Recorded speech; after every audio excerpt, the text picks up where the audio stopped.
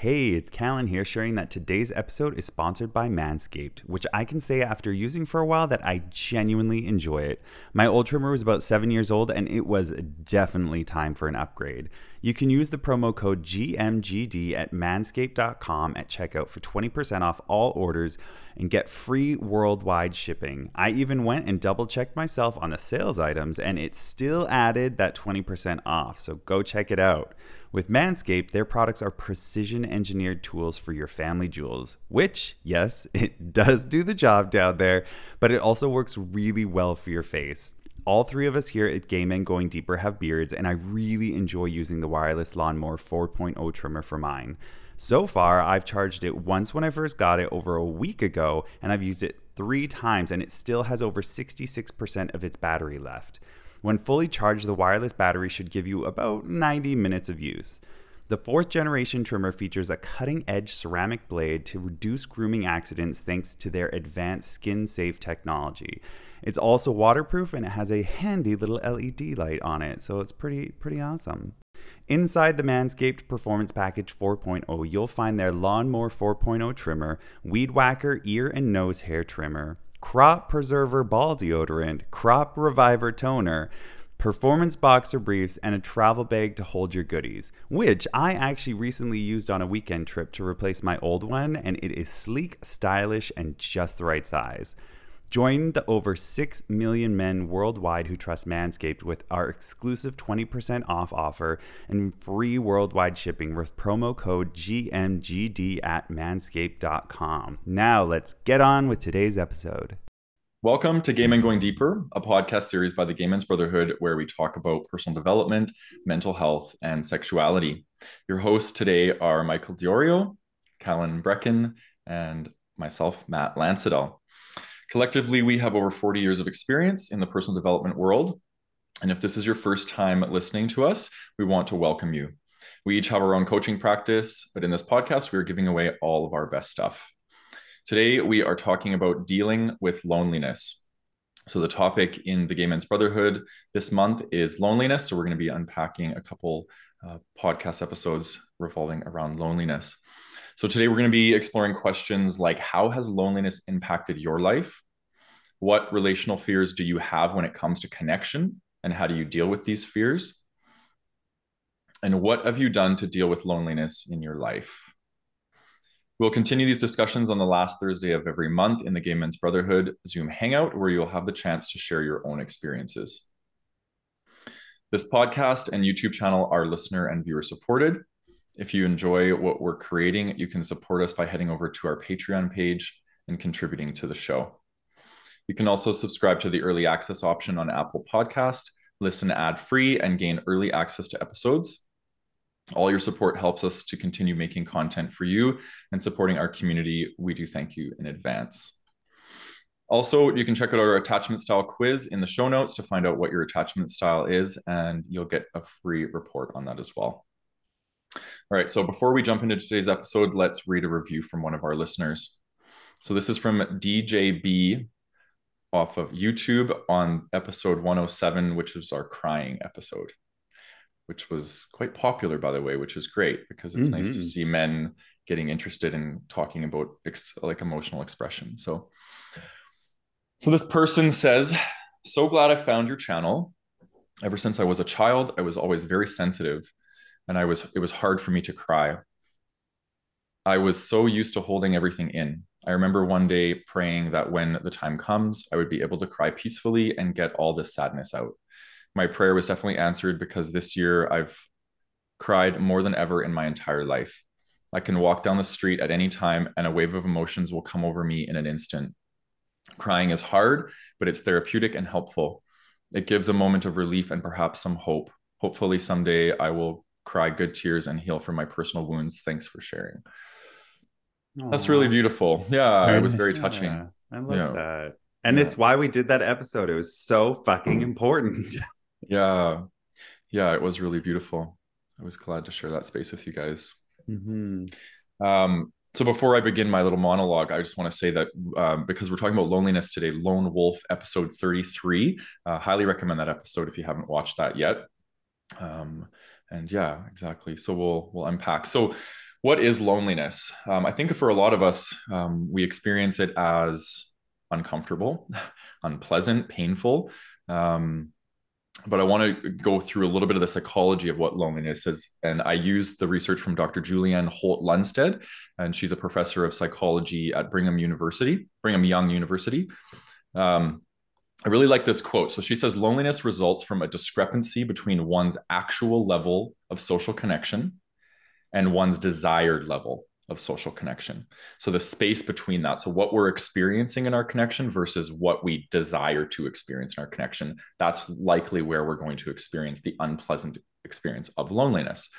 So loneliness is an emotion, and it's also a state of mind. It is an emotion and is the emotional response to the state of being lonely or alone. Being lonely means that a person is alone, without companionship and or lacks meaningful connections with others. And the difference between the two is simple but subtle. Loneliness is the emotion caused by being lonely. So for today's episode, we're not going to be talking about being alone. We're going to be talking about that in an episode coming up. Today, we're going to be talking about the experience of the subjective experience, I'll say, of loneliness, how we experience our perception of being alone as technically a negative thing, the hard part of being alone. So we won't be talking about solitude today. We're going to be talking about loneliness. Feelings of loneliness are subjective based on our response to being lonely. Okay. Loneliness can cause people to feel empty, alone, and unwanted. And this is why it is so painful for a lot of us, because it brings up a lot of our insecurities and it brings up a lot of our fears of not belonging. People who are lonely often crave human contact, but their state of mind makes it more difficult to form connections with other people. Loneliness is not necessarily about being alone. Instead, if you feel alone and isolated, then that is how loneliness plays into your state of mind. So causes of loneliness are often things like depression, social anxiety, social isolation, introversion, low self-esteem, unresolved trauma, and a preoccupation with social fears. So again, like worrying that we're not going to belong, or fear of rejection, these sorts of things, they keep us away from connection because we may have experienced in our past connection as being something that leads to pain. So we stay away from connection, but then we also have this desire for connection. So that's the birthplace of this inner conflict. I really want to connect, but I'm terrified of connection. And that, I think, is for the three of us, we talked about that in the Lone Wolf episode. There's a very disempowering side to the lone wolf, and there's a very empowering side of the lone wolf. And the disempowering side is when we're letting our fears override our desire for connection, and we keep ourselves in social isolation, which can lead to a plethora of health impacts. Loneliness has been directly correlated in a lot of research studies between alcohol and drug abuse, altered brain function, Alzheimer's disease progression, antisocial behavior, cardiovascular disease and strokes, decreased memory and learning, depression and suicide, increased stress levels, and poor decision making. So we are biologically hardwired for connection, and when we override that natural desire, it leads to a lot of issues for us. So this is why I think this was the inspiration of wanting to create this. Well, the whole vision of what we're doing, but this episode specifically is we all know from firsthand the impact of isolating ourselves. So no more. We're now in connection, and we're reaping the benefits, and we want to share that with everybody. So I think it's important to address something. There's a term called existential loneliness, and it differs from loneliness in the sense that it's more on a spiritual spectrum. I think, we have this experience. We, as human beings, we get this material and this spiritual experience of life. And when we're in this over identification with the material, there's this term, which is existential loneliness. We're not connected to something greater than ourselves. We're only connected to the physical plane. And when we are experiencing disconnection, we experience a deep, deep existential loneliness, which is I'm in this life alone. Came into this life alone. I'm going to leave this life alone. I'm going to have many periods of loneliness throughout my life. We have to make peace with that as human beings, right? And we can make peace with it in different ways. I think for myself, like I do have a belief that there is something greater than myself. I connect with spirit, I connect with source, and that helps me through periods of loneliness. But I know for a lot of people on this planet, they don't have that connection. They don't desire that connection. So that existential loneliness can be experienced as very extreme, very painful. And I think that's why there is a lot of suicide related to loneliness, because people experience that deep, deep loneliness and they feel like they can't get out. It's a pit of despair, and it leads to people taking their life. And I think that's it's very, very upsetting. So there's an element here of taking responsibility for our loneliness. And I think, we have in life, we have self-inflicted loneliness, which is the disempowered lone wolf, which is we're choosing social isolation to keep ourselves safe. I think I look at that as self-inflicted. And then we have loneliness, which I would say is out of our control in some instances. So it could be the loss of a marriage or the loss of someone we love, and we go through periods of extreme loneliness, and that is something that tends to be out of our control to a certain degree. I think we can seek connection, but I also think through the grieving process, oftentimes loneliness is how people do grieve, because we are alone in our grief for the most part. So I think I came up with these questions today because I wanted to explore how we can get better at learning how to be lonely, which is one side of this coin. And then I think we'll be talking a bit more about that in the next episode that we do on loneliness. This one, I want to explore more how we can face our fears and how we can start to override loneliness as a choice, formed by social isolation, and learn how to start to move towards connection, community, so we can empower ourselves and learn how to belong. So that's really what I want to unpack with you guys. So the first question we have here is, how has loneliness impacted your life? So let's start with Callan today. I was just being like, don't come to me first. I vote Michael goes first. Okay, really? Are you serious? Michael, okay. Yeah, I'm like dead serious. I will go first, and it's totally cool. I got you, Callan. Yeah, I did Maybe not something I say will spur something. Yeah, exactly. For those listening, I did not sleep well last night, so my brain is very mush today. So that's why I'm like, I can't go first because I got nothing going on upstairs right now. No problem. We got you. We got you. All right. Yeah. So what a loaded question. How has loneliness impacted your life? I love it. I love the loaded questions. Okay. So, I'm happy that you talked about that existential loneliness at the beginning there, Matt, because as I was preparing and looking up sort of loneliness for myself and within myself and how I've experienced it for the first question, I was also doing a bit of research on the topic myself, and I came across that as well. I thought that was very interesting, and so I'm happy you had a chance to talk about that. Something else that I discovered was, different types of loneliness. So I think it's really important to kind of address what some of those types are. And so what I want to do is talk about the 4 types that I found, and then share how I've experienced them in my life. So I'm going to answer the question by kind of giving a little bit of this lesson. Yeah. Okay. So keep in mind, guys, these are not mutually exclusive. Like if you have one doesn't mean you don't have the other. They can overlap in many ways.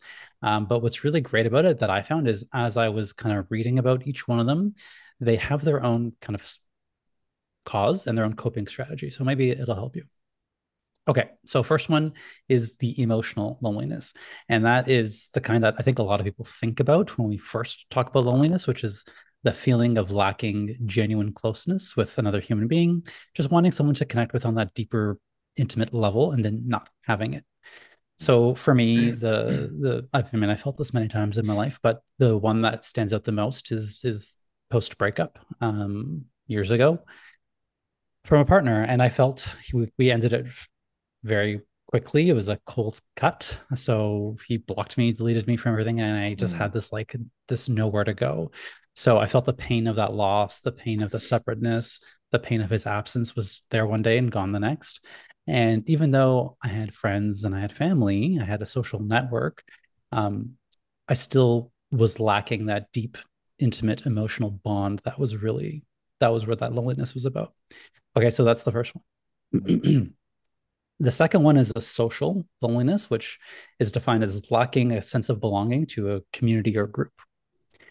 So this one's an interesting one. It got me thinking.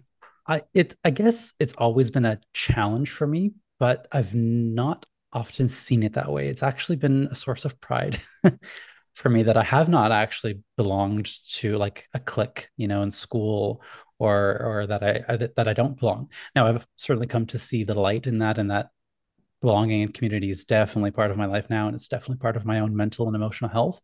But for me, I took a lot of pride in the fact that I was a bit of a enigma. I didn't fit into one group in high school. I was friends with the jocks. I was friends with the emo kids. I was friends with the nerdy kids. And I kind of was on the periphery of all these groups, but not actually belonging to one particular crew. And I liked it because it's very much suited my lone wolf. It suited my Gemini self, and I got to adapt. And I like to think of myself as a bit of a cross pollinator. So I'd bring some ideas from this group and bring these people together, and it was really fun. But I will say, at a time when it was detrimental, when I really felt the pain of it, was probably way before in like grade school, because I seem to remember very distinctly dreading things like recess, where I'd be like, oh shit, who am I going to hang out with? What am I going to do? Who am I going to be with? Like, I knew these kids are going to hang out together. I know these kids are going to go play basketball. I knew these kids are going to go gossip in the, back area there. But what am I going to do? And because I didn't have my go-to, my crew, my peeps, my friend circle, I got really nervous about these things. I had a social anxiety about anything where like the teacher would say, okay, guys, put yourselves in groups. And I would panic because I'm like, oh fuck, like I'm gonna be not that I would be alone, but like I don't like no one's gonna just think of me first. Like, oh, Michael's with us. Like that never really happened. So that's sort of the example I can think of for social loneliness. The third one is situational. So this is circumstantial and usually temporary. So a great example is during COVID, we had to deal with lockdown. If you lived alone, this could be a time where you felt lonely, but it was based on the situation of the lockdown. Um, another example could be if you're living a nomadic lifestyle, if you travel a lot for work, you don't get a chance to really put down roots. That could be a situation of situational loneliness. So how I experienced this was when I was traveling around the world for 6 months in 2019, 2020, probably one of the highlights of my life. However, there were times, several times, where as much as I was having the time of my life, I thought, I really wish I had someone to share this with. So it's not like I didn't have people in my life. I did. They were just at home. It's not like I was missing that emotional closeness. That wasn't it at all. It's just like I really wanted someone to share this with. And I knew that it was temporary. Then it was just the result of me traveling alone for 6 months. It was a choice I made. And I did have friends that I would meet on the time, but as I moved on to the next city and next country, those relationships kind of dissolved as well. Okay, and then the last one is chronic loneliness, and this is can be a byproduct of all of the above, or any of the above after a prolonged period of time. And it's when you're feeling lonely for so long that it actually becomes part of your identity, part of your personality. Um, an example that you might think of is an elderly person who their adult children have moved away, far away. Their spouse passes away. They're living at home alone. Maybe they don't have any friends. Friends maybe passed away. And so they're living at home year after year, kind of just by themselves. So for me, I'd say the closest that I've come to this in my own life is when I experienced my dark night of the soul. So that was the period between fall 2014 and spring 2015, about 6 months, where I just felt like loneliness was just part of me. Like, okay, this is it. I'm just lonely now. Not to say that I didn't have people in my life. I did, but it just was kind of like it's like that existential loneliness that I was talking about at the beginning. It just felt like I just felt deeply alone, even though there was people all around me. Okay, so those are the four types, and hopefully this helps listeners and viewers understand their own loneliness a bit better. It certainly helped me categorize mine in those situations. So hopefully, Callan, that has inspired you a bit, because now I'm gonna pass it over to you It for did reals this actually a time. lot. I Yes. was like, oh, thank God. I knew it. I was like, no, Michael's got to go first today. Like, I can't, yeah, I can't do it. But that actually triggered a lot in me. So thank you very much for that, Michael. And thanks for the great introduction today, Matt. This is a very close topic to me. And now that Michael has laid out those four kind of areas, it's like made it easier for me to kind of compact it all together, because in my life I had kind of opposite experiences as you, Michael. Growing up as a kid, friendships and that kind of, that was easy. I was not, I wouldn't say picked first for sports or anything like that, but like having friends or having that close friend, there was always at least a close friend or somebody that it was like there was the click, there was the, you know, the hangout. And even through middle school it got rough, but then high school I definitely had like a secure group of friends. Like we were those guys, mostly gals actually, but we all like hung out together at the same time. Even if we had different lunch breaks, like we all would still hang around those same type people. We always hung out on the weekends.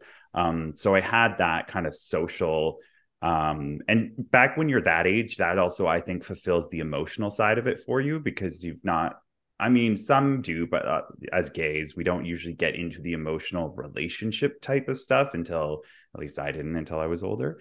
Um, so social for me was fine growing up. It was, you know, emotional that really got me, with emotional and situational, because like parents divorced, and that actually was kind of like a situation that then forced upon the emotional distance and the emotional loneliness, because it was like I then withdrew into myself because I didn't feel that safety that the family unit would have usually provided. And then as I got older, and in my older years, how I experience loneliness now is it's kind of done a weird flip, because I chose to move to London over to the UK in 2007 and 8. And that kind of started the whole trigger of like traveling the world and, you know, going and doing all these amazing things. And then I lived in the Middle East, and that was a really great experience in my life. But the trade off was loneliness. And somebody who's going into that world or traveling for work or doing that needs to realize that on one side, there's that glamorous side that looks really great. But on the other side, there's like the chronic depression and loneliness. And like, they don't tell you these stats, but like the suicide rate in flight attendants is like crazy high. Like we would hear about it all the time at work when I used to work in the Middle East. All the time you'd hear about somebody's friend who just committed suicide. I had a friend who literally came home to his roommate having had committed suicide in their apartment.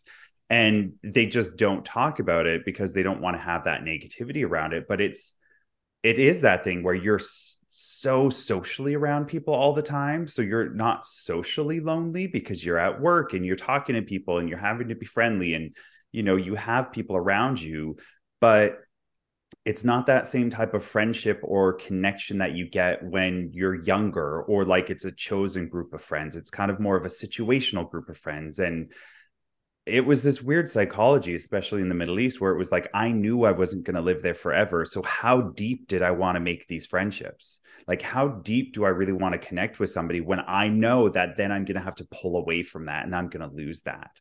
And I think that that can also translate into relationships, and that's what scares a lot of people in relationships of, you know, why am I going to create this container or this relationship where it might satisfy this, you know, emotional loneliness, but then what if it gets taken away from me? Like Michael, it got taken away from you and you had no say in the matter, and it was like a cold turkey. And then like, what do you do with that energy? And I think that that fear is what holds a lot of people away from creating those relationships. But then there's the trade-off, right? It's like, okay, either you're going to take the emotional loneliness, or you're going to take the risk that, you know, maybe one day it gets taken away. So that's how it mostly is played out in my life in regards to loneliness, is like going and doing all my traveling. I've had these great, amazing experiences, but the trade-off was quite often, a lot of the time, I was very emotionally lonely. Socially, it was okay. I did get more antisocial as I lived in the Middle East, because I was like, I want to go home. And now my social life is picking up and doing better. But now, having moved to Toronto in 2019 and then living through a pandemic, that didn't help. but it's now in this weird space where it's like, okay, I got some social going on, but when I get lonely, it's because of that emotional connection that I'm wishing I had in my life. And then also just that reminiscentness of like family. And I wish I'd had that emotional relationship growing up, like a more stable emotional relationship growing up with family. To the point where like I do question, like, has it just become a chronic part of my life? Has it become this thing where it's like, I like being alone, which we're going to talk about that in another episode, but like, is it also like, did the situational create that chronic to the point where it's like, oh, is this really me? Or is this just been what I've been conditioned to believe now? But definitely loneliness shows up a lot more in the emotional aspect of like, oh, I wish I had somebody to just cuddle with. But then there's the push pull of like, oh, but I also really like not being like, I like to just be like, okay, well, this has been a nice cuddle. Now I'm gonna go and like go to bed, like go home now. Like, where's that balance kind of happen? And so I'm navigating that part of my life right now. And loneliness is changing recently as the world has opened up. I've like started forcing myself to go out more and do more fun things. So that's how loneliness is has registered in my life. What about you there, Mr. Matt? Mr. Matt. Well, I relate to both you guys. Geez, in such powerful ways, I think. Kind of trying to go back down memory lane. I think, a very core wound, or even like a karmic thing that I've been dealing with my whole life, is this feeling of feeling misunderstood and feeling different. Being gay, being sensitive, being empathic, these are all things that significantly impacted who I am. And being an empath in a family system where no one else is empathic is a very challenging thing to navigate, because you're picking up on everything in the family system, the spoken and the unspoken. And it was really challenging, feeling all these things. And my experience of people from a very young age was overwhelmed. I always would feel overwhelmed around people. I felt overwhelmed at school in my early years. And it's because I didn't have the skills. I didn't learn the skills of how to be an empath in this crazy world. I had to develop those much later in my life. And I think that's why the intensity of things in my life was so heavy for, the first half of my life, really, so far. So what that did for me is it put me into, at first it put me into inauthenticity as a way to fit in and get connection, so I could try and meet this need for feeling different and feeling alone. And I went at it through a self-abandonment, and that led to, I was very, very popular in school. I had tons of friends. I played hockey. Like, I was like that, basically from the outside. People probably thought I had it made, and the life was fantastic, but I was hiding everything. I was hiding all the parts of me that were authentic. And I think I was starved for authentic connection. And that was what I needed to alleviate my loneliness. I was literally at parties and in groups of people, and I still felt lonely. Do you know what I mean? So for me, it's not a social thing, because for me, it was an authenticity thing. I needed to be authentic. I needed to learn how to feel secure in being my authentic self, so I could share that with people and feel met at that place. And I crave that my whole life. And I think now I'm starting to finally find it, but I do relate to this whole notion of chronic loneliness, because I think I've used it as an adaptation to survive, right? To isolate myself because I find people overwhelming. I am ambivert, so I'm not fully introvert. I'm definitely more on the introvert spectrum, but I have an extroverted side to me. And I would say maybe it's like 30% of me is extroverted. So I know that when I'm in that energy and I choose social isolation, I experience loneliness. That's so 30% of the time I feel lonely, and then 70% of the time I don't, because I'm very comfortable being alone. I think my experience is I get drained by people. That's how I know I'm more introverted. People drain me versus recharge me. and that doesn't mean that I don't have a ton of fun with people, but at the end of a night of a lot of socializing, I'm wiped. Whereas some people that are more on the extroverted spectrum, they're charged up and they're ready to go, right? So I need a lot of alone time. So I think that kind of categorizes my whole life, really, this dualistic nature of my being. Like I've been like that my whole life, and I think it's and I will say lately too, like I've been practicing a lot of like non-conformity, and it can be quite radical, actually. Like I think a lot of people are put off by people who don't conform and don't fit in, and I think a lot of us have to sacrifice, or at least we think we do. We think we have to sacrifice our sense of self for connection, right? And that's absolutely not true. I think so. What's happening now is I'm overriding my desire to people please and abandon myself with non-conformity, and just speaking my truth and putting myself out there, and saying all the things that maybe I wish I would have said in the past and never did. And what's happening is I'm losing connection for sure in my life, but I'm gaining back authentic connection. So inauthentic connection is leaving my life and authentic connections coming into my life. And it's just, I'm finally, I think for the first time in my life, feeling what I've been craving my whole life, which is to feel seen and heard in my authentic expression of who I am. So yeah, it's really interesting, but I do know that I still am governed by fear, social fears around, and mostly in the gay world, actually, believe it or not. I don't really have these fears in any other context except for in the gay context, because I think there's been a lot of trauma for me in that context, a lot of like mean girl energy, a lot of people being jealous, like just that sort of energy. And I've been kind of outcasted in certain groups. And I also think it's because I am a little different. Like Michael, we have that experience of feeling like we're an enigma. We can, morph and stuff. And the things I want to talk about tend to be quite out there, right? Like, and a lot of people struggle with that. So I do experience rejection within the gay community for that reason. So I want to, well, I think that's going to be the next question, is like just really looking at some of the fears. So I won't bother going into that much now, but I'll leave it at that.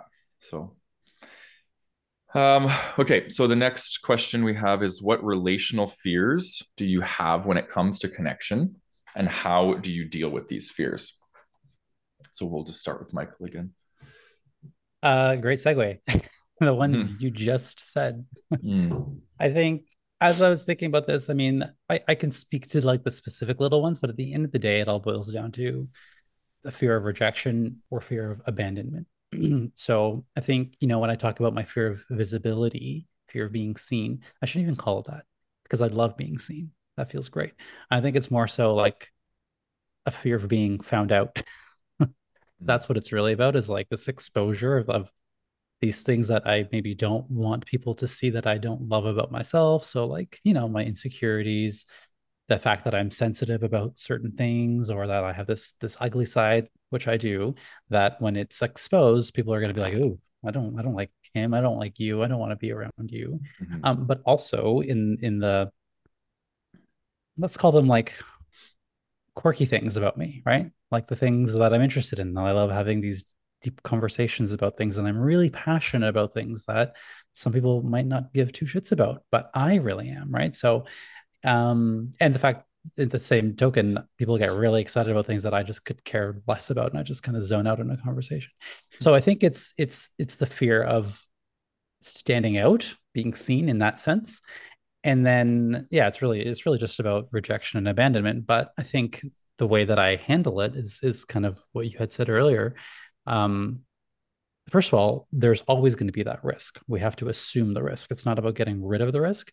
It's about assuming, yes, the more myself I am, the more that risk is going to be there, the more that people will not like me, and that's okay. And so I think for me, what helps me is that over the last few years, I've really developed and honed the skill of having my own back. It's what I like to call self-compassion. It's the way I describe it, is, being my own best friend, being my first person who's going to jump to my defense, is going to be me. I don't need that to be my partner or my mother or my friend. It's me.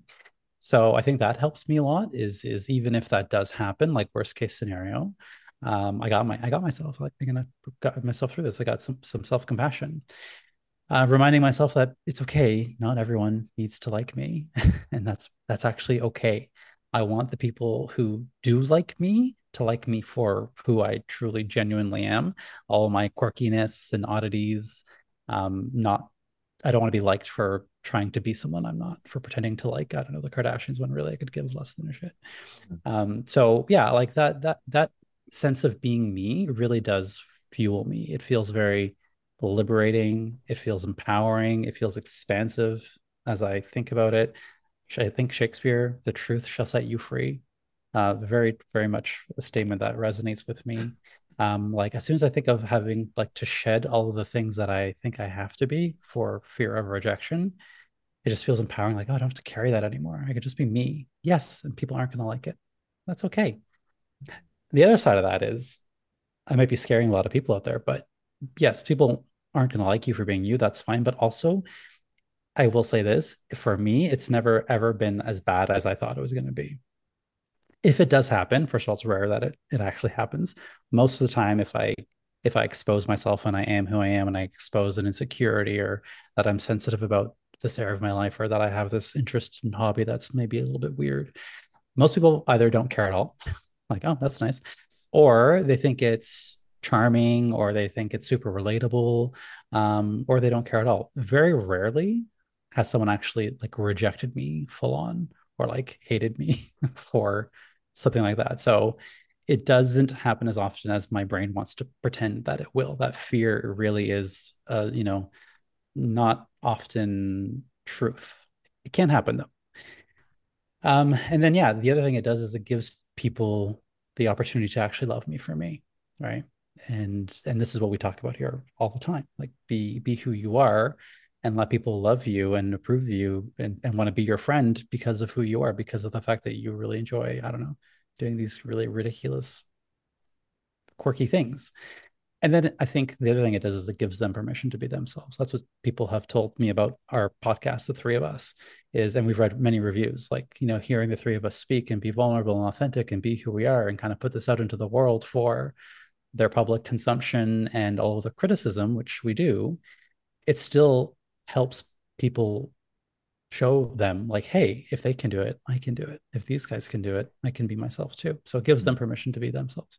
So yeah, that's how, I guess that's the fear of rejection, and how I deal with it is like accept it as a risk I'm willing to take. And also it usually doesn't end up being that bad. Beautiful. Yeah. How about you, Callan? I think I have a very different answer to this question. I was Tell us sitting there everything. listening to you and I was just like, huh, interesting. So for It's good me, though. We need that different perspective. yeah, for me, oh, this is a loaded one, I think. So my fears are less around me getting hurt, which yes, that is a thing because I've been always the one who got broken up with, and I was always the one who was rejected for being too much, or that they couldn't handle because I'm a very confident person and like I like to have healthy debate, but like a lot of people can't handle that or don't want to handle that. So my exes have all broken up with me.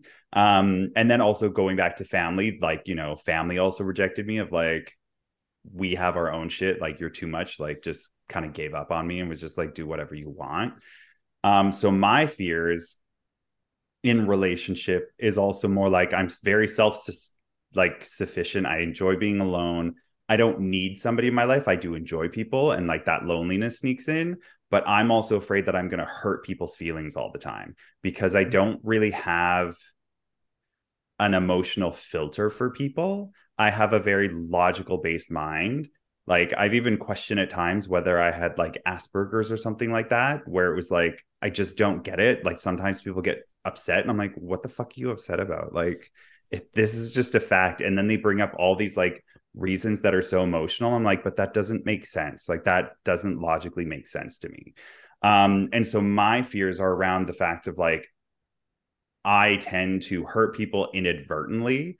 and like I don't pay attention to it as much as I maybe should. I've learned a lot about it through our relating together, but a lot of times I'm just like, I don't fucking care. Like, get over it. And so that's kind of where a lot of my relational fears come from, is that I don't want to hurt this person. So I don't pretend around them. And I do, I guess what I do, what you do, Michael, but I've always done it to the point where it's just like, I let them know who I am right away. Like, there's never been any veneers, there's never been any bullshit. It's just been like, this is who I am. And therefore, it already weeds out the people who can't handle it. Um, but in relation, that's always my fear, is like, okay, well, if I get into this with this person, what point comes that I'm gonna like end up hurting them, that they're just like, you have no heart, or you're cold, or this and that? Because I've been told that multiple times, that I'm cold, and it's like, I'm not cold, I'm very emotional, but I just maybe don't care about the frivolous things or the things that don't make sense to me. I just don't get it. So that's where a lot of my relational fear comes from, is that. And I guess how I deal with it is I just don't tend to get into relationships. Because I'm just like, this is going to be so much more work than I maybe want to do. If it's like, if you're, especially if somebody's super emotional, that, like, to me, somebody who's really, really emotional, we will not be a good match. I need somebody who's like straight shooter. And I love when people who are just straight up and like almost abrasive about it, because I'm like, oh, I get it. That's why I've also always really been drawn to like Eastern Europeans. Like, they're like, because they're just so upfront about things, like, yeah, this is this. And then people are like, oh my God, you're so rude, or you're so mean. I'm like, no, that's, I love it. They're so straightforward. I know where I stand. And maybe that's, part of it too, is I don't like games. Like, I hate games. I don't understand them. I don't understand this like cat and mouse bullshit. I'm just like, if you like me, say so. If you don't like me, say so. Just like, let's like be upfront about it. And I'm upfront about it. And then I get people being like, wow, you're so rude. Like, I'm like, I'm rude because I gave you fair warning that it's like, hey, I don't think that this is a match, because you like very specific things that I have no desire to like. And like, they're big enough things that it won't be a match. And people are like, wow, but you're so cold about it. I'm like, would you rather me ghost you? And like, it kind of goes into that whole world. Anyways, gone off on a tangent. But how do I deal with these fears? Man, I don't really know how I deal with these fears. Like, I've been trying and working on like going through our podcast and personal development and therapy and all the other things that people do. Um, but I think that the only way that sometimes you can really get through fears is like exposure therapy. And so I've been, over the past few years, like, I mean, with the pandemic aside, because you couldn't really date during that, but like trying to let myself date people, or trying to let myself be more open than I would have in the past. And I did have a recent experience, you guys both know about it, where I did put myself out there and I did get really excited about it. And again, I was rejected, which I didn't know why, because this person wasn't able to communicate that, or wasn't willing to communicate that. And I'm just so sick of having those experiences. So I'm just like, throw my hands up. I'm like, well, what the fuck? But I think that that's really the only way that I'm working on it, is I'm allowing myself to go down those roads that I normally wouldn't go down. But we'll see. I don't know if this was a very cohesive answer, but it was like a loaded one. So I just kind of let it rip. What about you, Matt? Yeah, thanks, guys. I just want to say to you, Callan, that the right person will come along and it'll just be seamless. You shouldn't have to work hard to get somebody to connect, right? Like, I just think and maybe our relationships are going to come later in our life, because I've also like struggled with relationships, and I do believe that about myself. I think the best relationships of my life are going to come in the second half of my life, because my relationship with me is more solid and more secure. So, but I want to talk a bit about my attachment style, because I've been doing a lot of work on this, and I've been trying for for probably 10 years now to develop a secure attachment style. And it's been really hard. It's been the hardest work I've ever had to do. I've had to move through codependency healing work. I've had to move through trauma healing work, shadow work. Like it's just been really, really tumultuous. And my relationships have been tumultuous as well. So just to give people an idea, I have a disorganized attachment style, which means it's fearful avoidance. So I have a blend of anxious and avoidant. So with people that are really anxious, I become avoidant, and people that are very avoidant, I become anxious. And this is a direct I guess, reaction to my childhood, which was hot and cold. I experienced a lot of hot and cold with my caregiving. And so the relational fears that I have because of this is I have a fear of being smothered and I have a fear of being abandoned. And these are extremely prevalent in my intimate relationships, more specifically. Shows up a little bit in friendships, but not as much. If somebody demands a lot of me, a lot of my time or attention, I immediately get like really defensive and I feel like smothered. And if somebody doesn't show up in consistent ways, I start to get like what's going on, and I ruminate and I wonder like what's happening, and that's probably more the correlation with the fear of abandonment. And I think because of this, I think my relationships have been so challenging, and I've had to learn how to communicate my fears, which has been the hardest thing I've ever had to learn, really, in relationships and relating, because it doesn't come easy for me. That's the most vulnerable thing really I can do, is express fear, because I feel like it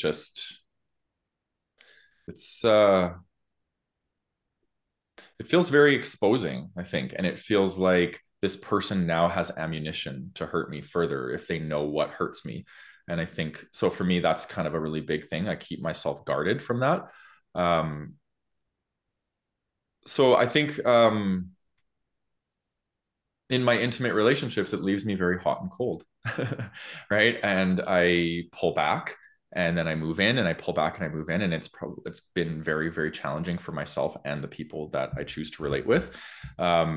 So anyway, so how do I deal with that? Is I practice vulnerability by communicating my fears, and I have to practice self-exposure and self-disclosure, and it's key. It's the only way I can do it. If I want transparency back, which is something I need in my relationships, then I have to be willing to give it. And so that's definitely one of them. I think that's the healthy way that I cope with it. The unhealthy ways that I cope with it are going to be hyper independence. I don't need anybody. And I think a lot of my loneliness, believe it or not, comes from a lack of intimacy in my life. I have friendships, and friendships are very fulfilling for me, but the loneliness that I really struggle with is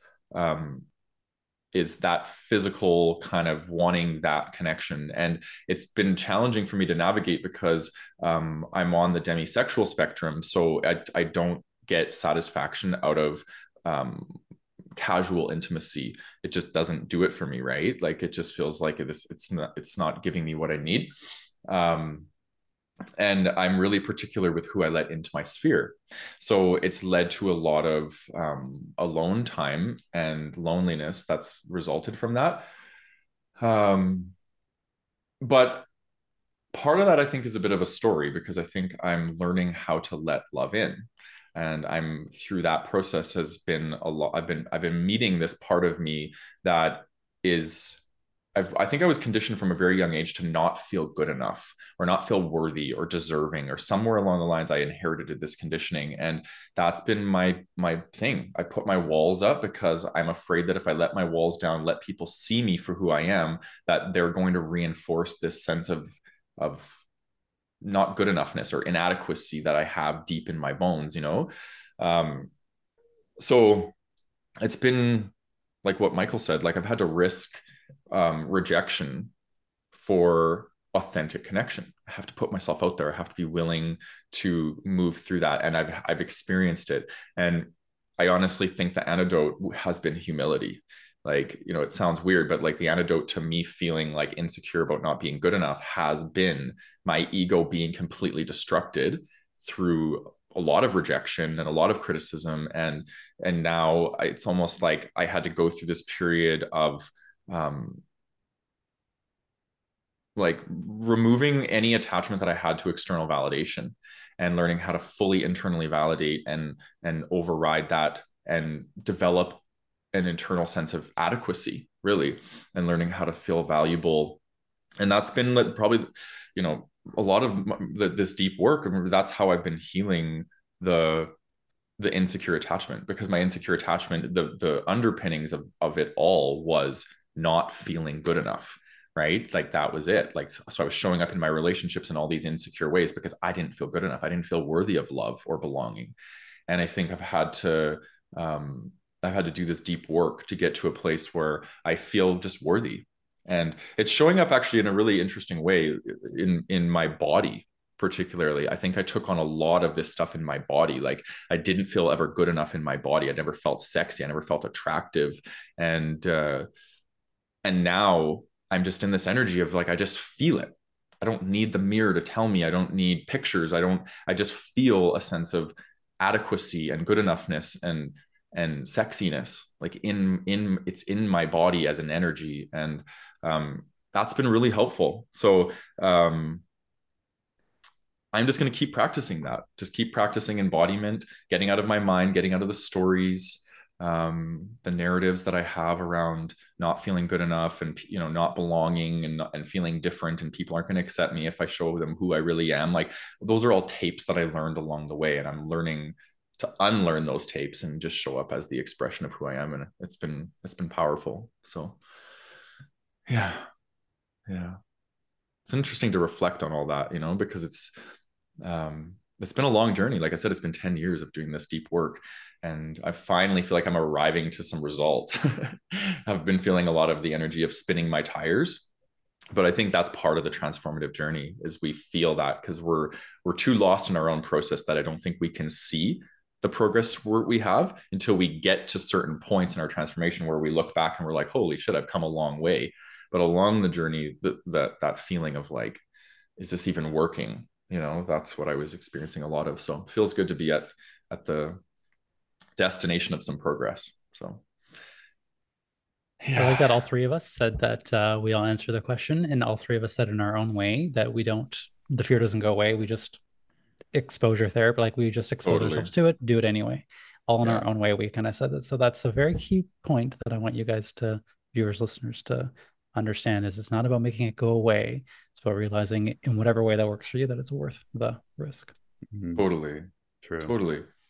And we all express things too. Like, actually, I didn't even say this, but one of the things that I do is I prematurely terminate my relationships. But then I also said hyperdependence. Like, these are just things that we have to do to learn. It's not like I'm just going to learn a skill and I'm always going to apply it, and I'm going to suddenly be conscious about everything. It's like we have to go through the maladaptive ways that we cope with our fears as well. But we just have to have the awareness and the realization that we're doing it, because that's going to have a spill out, right? When we show up in these unconscious ways in our relationships, that's going to spill out, and then we're going to have to clean that up. So it's important for us to know that, okay, I'm showing up in this way, I'm choosing the maladaptive route, and then I'm going to have to deal with the fallout from that. So anyway.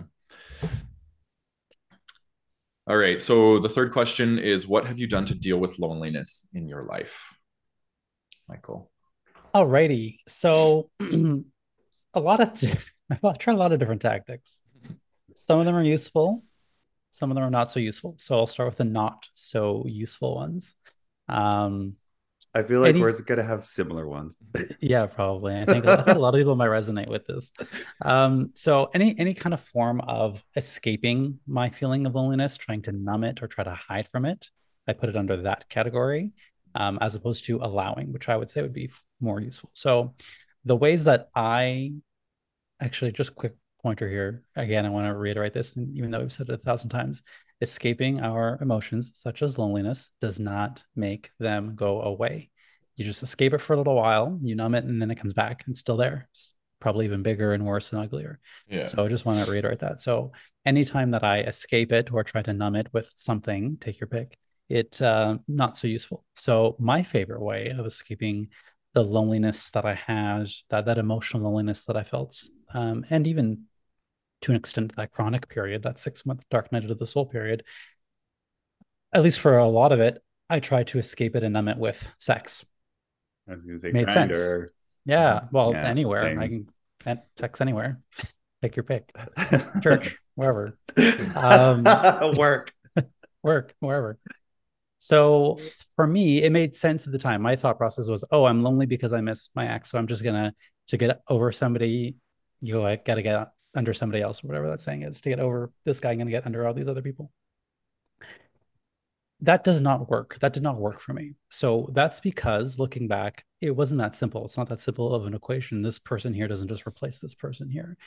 My loneliness, I know now, it was an emotional loneliness, right? The one that I spoke of at the beginning. It was the bond, the intimacy. It wasn't about him physically as much as it was about the feeling I felt when I was with him, that safety, that bond, and that emotional intimacy. And what I was trying to do is fill that void with casual sex. Now, I am not knocking casual sex. I love casual sex. I think it's great. What I am saying, though, is there was a misalignment of what the need was for me and what I was doing to get it. It was just not a match, not a match. Casual sex is great if you're looking for casual sex and you just want to get off and, move on to other things. But in this case, it was not working for me. In fact, it made me feel even more lonely because then this guy didn't work. And then this one didn't work. And then this one didn't work. And so all of these guys that just had this pile of people that I've slept with, and I still at the end of the day came back home and felt incredibly lonely.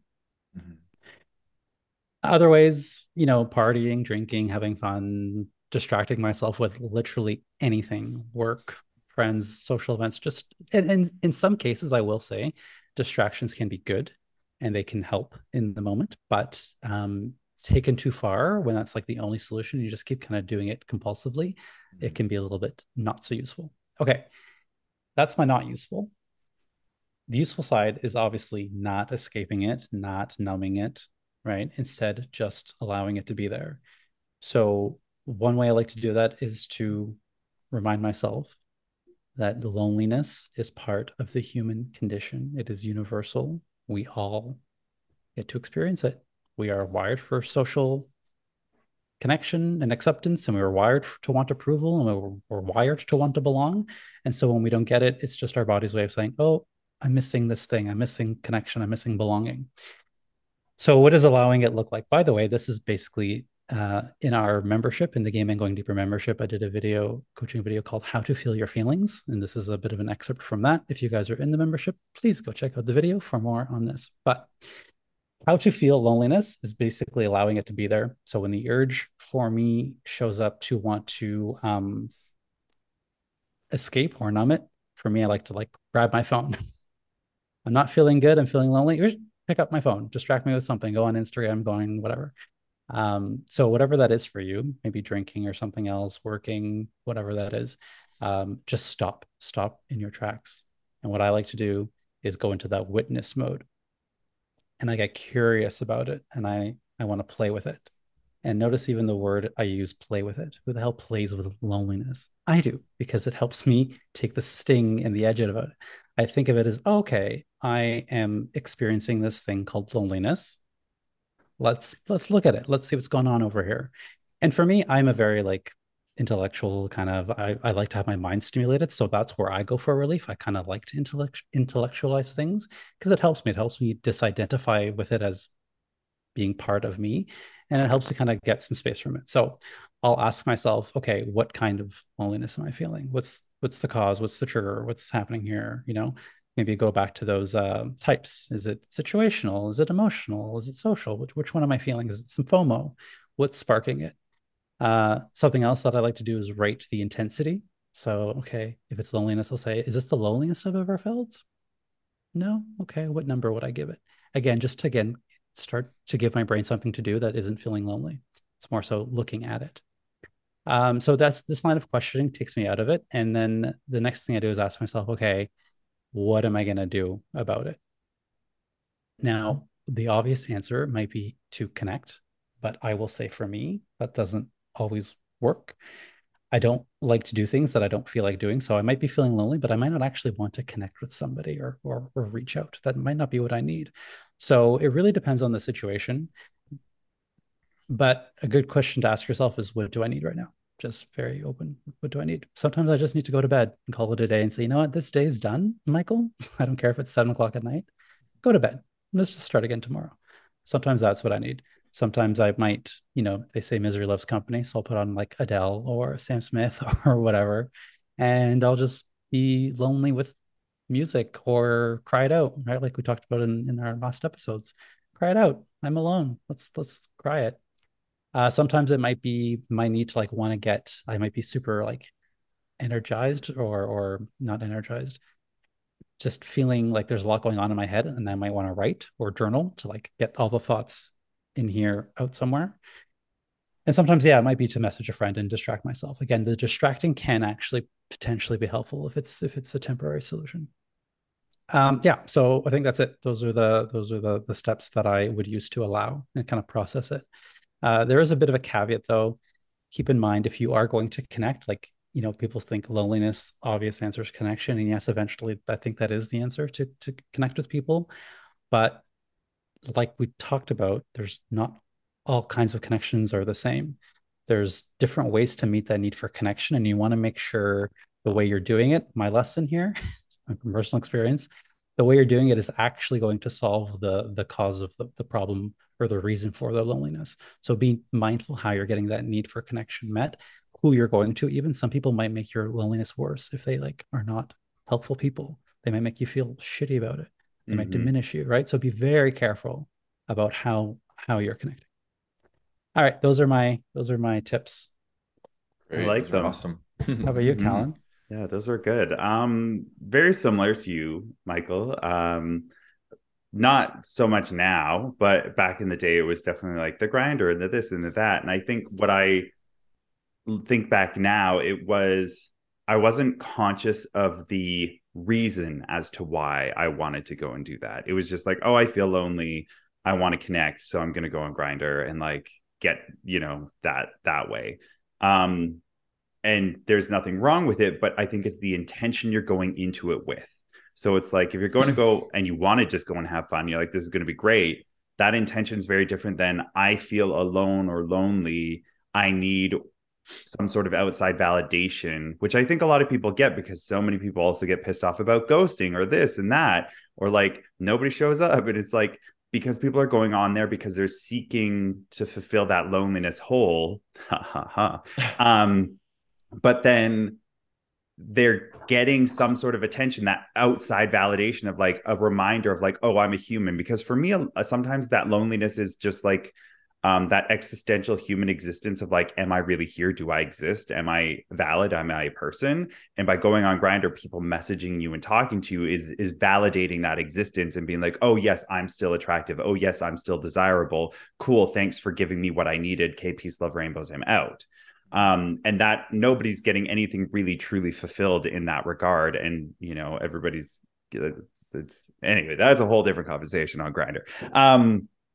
And so that's how I used to deal with things, or one of the coping mechanisms I used to deal with things. Now, I'm much more conscious about it. Like you, like I do thoroughly enjoy being alone, but when I slip into the loneliness, I see what I tend to do with my time and what I tend to do with myself. And when I'm truly feeling lonely, that's when I'll download Tinder again, or that's when I'll download Grindr again. And like, but then I very quickly remember as to why I don't want to be on there. I'm like, oh, this is not the place I want to go. And it's usually not because I'm seeking a sexual engagement. It's usually because I'm seeking a genuine intellectual banter that is from a romantic point of view or from a romantic connection that I want to be engaged mentally, because I'm very sapiosexual. I want you to engage me mentally, but I also want to have that sexual tension, that sexual desire to also be a part of it.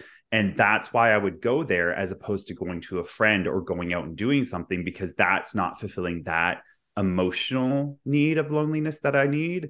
That is a whole different world. It's one thing to hang out with friends or talk to friends or message friends or go out and, hang out with people, or, one of my ways that I deal with loneliness is like I plan things for my week to make sure that I'm getting social and getting out. But when I feel that loneliness of the emotional, I want that connection, that's what drags me there. And so then when I sit back and I look at it and go, okay, what do I truly want here? Am I gonna, chances are, find somebody randomly in like this whole group of people, and then you have to build this very quick fake relationship in order to get to those depths? Like, it usually doesn't work out because it just takes so long to build those kinds of relationships. So when I get to those spaces, I usually, like you, Michael, I let myself feel it. I'm like, fuck, I feel lonely. And my defaults are usually like, okay, well, watch TV or like grab my phone and distract myself on social media. And when I'm endlessly scrolling, that's how I know I'm in the hole. And I'll try and pull back, and I'll try and consciously re-engage with like whatever I'm watching, or consciously re-engage with something and be like, okay, maybe I can do laundry. Maybe I could be like, go be physical. But one of the best ways that I deal with loneliness in my life is because I know I'm very introverted. I like to be alone. But I program things into my week. So on Mondays, I have gay dodgeball. And on the weekends, I usually try and plan at least one thing. Whether it's Friday or Saturday, I try and plan at least one engagement, because I can't do too many. But then I know at least I'm fulfilling my quota of like being physically around people and getting that kind of energy, regardless if it's like the emotional, sexual kind of energy or not. At least I'm out there, and that will then possibly lead to eventually a romantic or sexual engagement. But you have to kind of go through that process. And so I let myself go through that. And that's when I've always found people, at least recently, dating and that kind of thing. That's how I found them, because there's an energy when you actually get out and around people. So that's how I've been dealing with loneliness. And I've been pushing myself to get more social, because again, I'm kind of trying to challenge this chronic loneliness feeling of like, is this really me, or do I just tell myself to protect myself? And then of course I have my physical medical stuff that goes on as well, which can be very challenging and kind of isolating as well, because even if I want to go out, maybe I can't go out. But that's we've talked about that before. But those are the kind of big ways that I see I'm putting the Band-Aid on, and then how I'm actually working on it. So what about you, Matt? Yeah, lots of awareness, guys. I love it. Mine's going to be very similar, but I'll try and put a different twist on it to keep it interesting. So I'm experiencing this now still, like I still do this, is turning away from myself. Right? Like things are intense. I'm feeling emotions coming through. Loneliness happens to be one of them. And I'm like, okay, I'm going to turn away from myself. So what I do, and I've noticed this, is scrolling is one, and eating food, my relationship with food. And this happened over COVID because I've always kind of had a bit of a skewed relationship with food because of fitness and becoming extremely obsessive about what I put in my body. That's one side of it. But the other side of it is that over COVID, I started using food as a way to like basically eat my feelings. Boredom and loneliness were the two primary feelings I was alleviating. And so I've been learning to like, again, just face it, because I feel like a huge aspect of dealing with my loneliness is that I have to take responsibility for it. I have to go right towards it and develop a tolerance to it. And so I just recently I did a 72-hour water fast, and I've never done anything like that before. And oh my God, it was so painful being with all that, because I was so used to using food. I look forward to food. It fills a void. So guess what? When you can't fill the void and you can't look forward to something, you have to be with all that, like, the yuckiness inside. So I noticed that in the day one, I was scrolling like incessantly, and I was like trying to like, and it just put me in this state of overstimulation. And then for the next days after that, I'm like, okay, Matt, you have to meet yourself. Don't quit turning away from yourself. This is why you're doing this. And it helped. It really helped me kind of be with that. So I've been learning to just like be with it more, um, and not tell the story that I am my loneliness, because I really don't actually believe that as human beings. I don't believe that we are our emotions, because if I was loneliness, I wouldn't have the ability to be able to feel like to be able to say I'm lonely, right? I have a separate entity that can say like I'm experiencing loneliness. So what I try practicing is saying like I am noticing loneliness is trying to move through my body right now. It's because I'm not my loneliness, I'm separate from it, right? So then I give permission for my loneliness to be experienced, and then it moves through. Because I think oftentimes we get so consumed by our emotions and they feel so overwhelming, because we become the tornado as opposed to the consciousness that's witnessing the tornado. There's two different experiences of emotional intelligence, I guess, or emotional experiencing. So some of the ways that I've dealt with it in the past too is like I've misused casual sex, like both of you said, or Grindr, or any of those sorts of things. Doing drugs was really huge. Conformity was a big one, in order to get connection, because I felt like if I showed up as being what especially the gays around me want me to be, then I'll get connection, right? I had to unlearn all that stuff, because I'm not that. I'm not your typical mainstream gay guy. I'm actually quite divergent from that, and I've had to learn how to celebrate that and just be okay with being that. And then again, I've noticed like when I do practice nonconformity, people are quite drawn to me. Like, yes, you have the repelling, you repel people, but then you also draw people in and you inspire people to live their authentic path as well. And that's really cool, because I believe that this world is going to be much better when we all are letting each other be authentic, and they allow our most unique expressions to come through and not feel like we all have to fit in, because I think that completely separates us. So those are kind of some of the unhealthy ways. And then, again, like you said, Callan, like you tell yourself like this, but then it's like, is it really this? Like, because I feel like we can easily as human beings lie to ourselves and believe it. That's the power of denial. So I've had to tell myself, and this is kind of where I'm at now, like, Matt, you need connection. Matt, you have fears. You have to face these fears. You have to override them. You have to choose to say yes when somebody invites you to something, as opposed to using your imagination to create the experience of what you think is going to happen. Because 9 times out of 10, that doesn't happen, right? I mean, whenever somebody invites me to something and I go, I always have a blast. And afterwards, I'm like, I'm so glad I went. But the times when I choose to let my fears override, I use my imagination to create limitation as opposed to possibility. And I think so I'm getting good at like recognizing that and being like, okay, no, let's choose something different, because obviously you're yearning for something. I yearn for connection. And I'm emotionally eating and scrolling for a reason, right? So I have to learn how to override that. So I guess, yeah, learning how to reach out for connection is important. And like what Michael said, I sit with it and cry, because sometimes my loneliness gets so overwhelming, and especially the existential loneliness. That's the loneliness that really, it feels paralyzing for me. So I try my best to sit with it and cry and release, because I really believe that when I'm experiencing existential loneliness, it's a grief of all the times I never let myself have connection, right? So I'm grieving the stories that I've inherited, that connection is scary, that connection is never going to meet my needs. So it's like when I let myself cry, I'm shedding out the stuff that's holding me back from moving towards connection in the first place. And then what that does, I guess, for me is it allows me to develop a tolerance to it, because when I'm constantly running from my loneliness or masking it with something, I don't actually develop a tolerance to it. And this is something that I think it's like shame. Loneliness and shame are like cousins.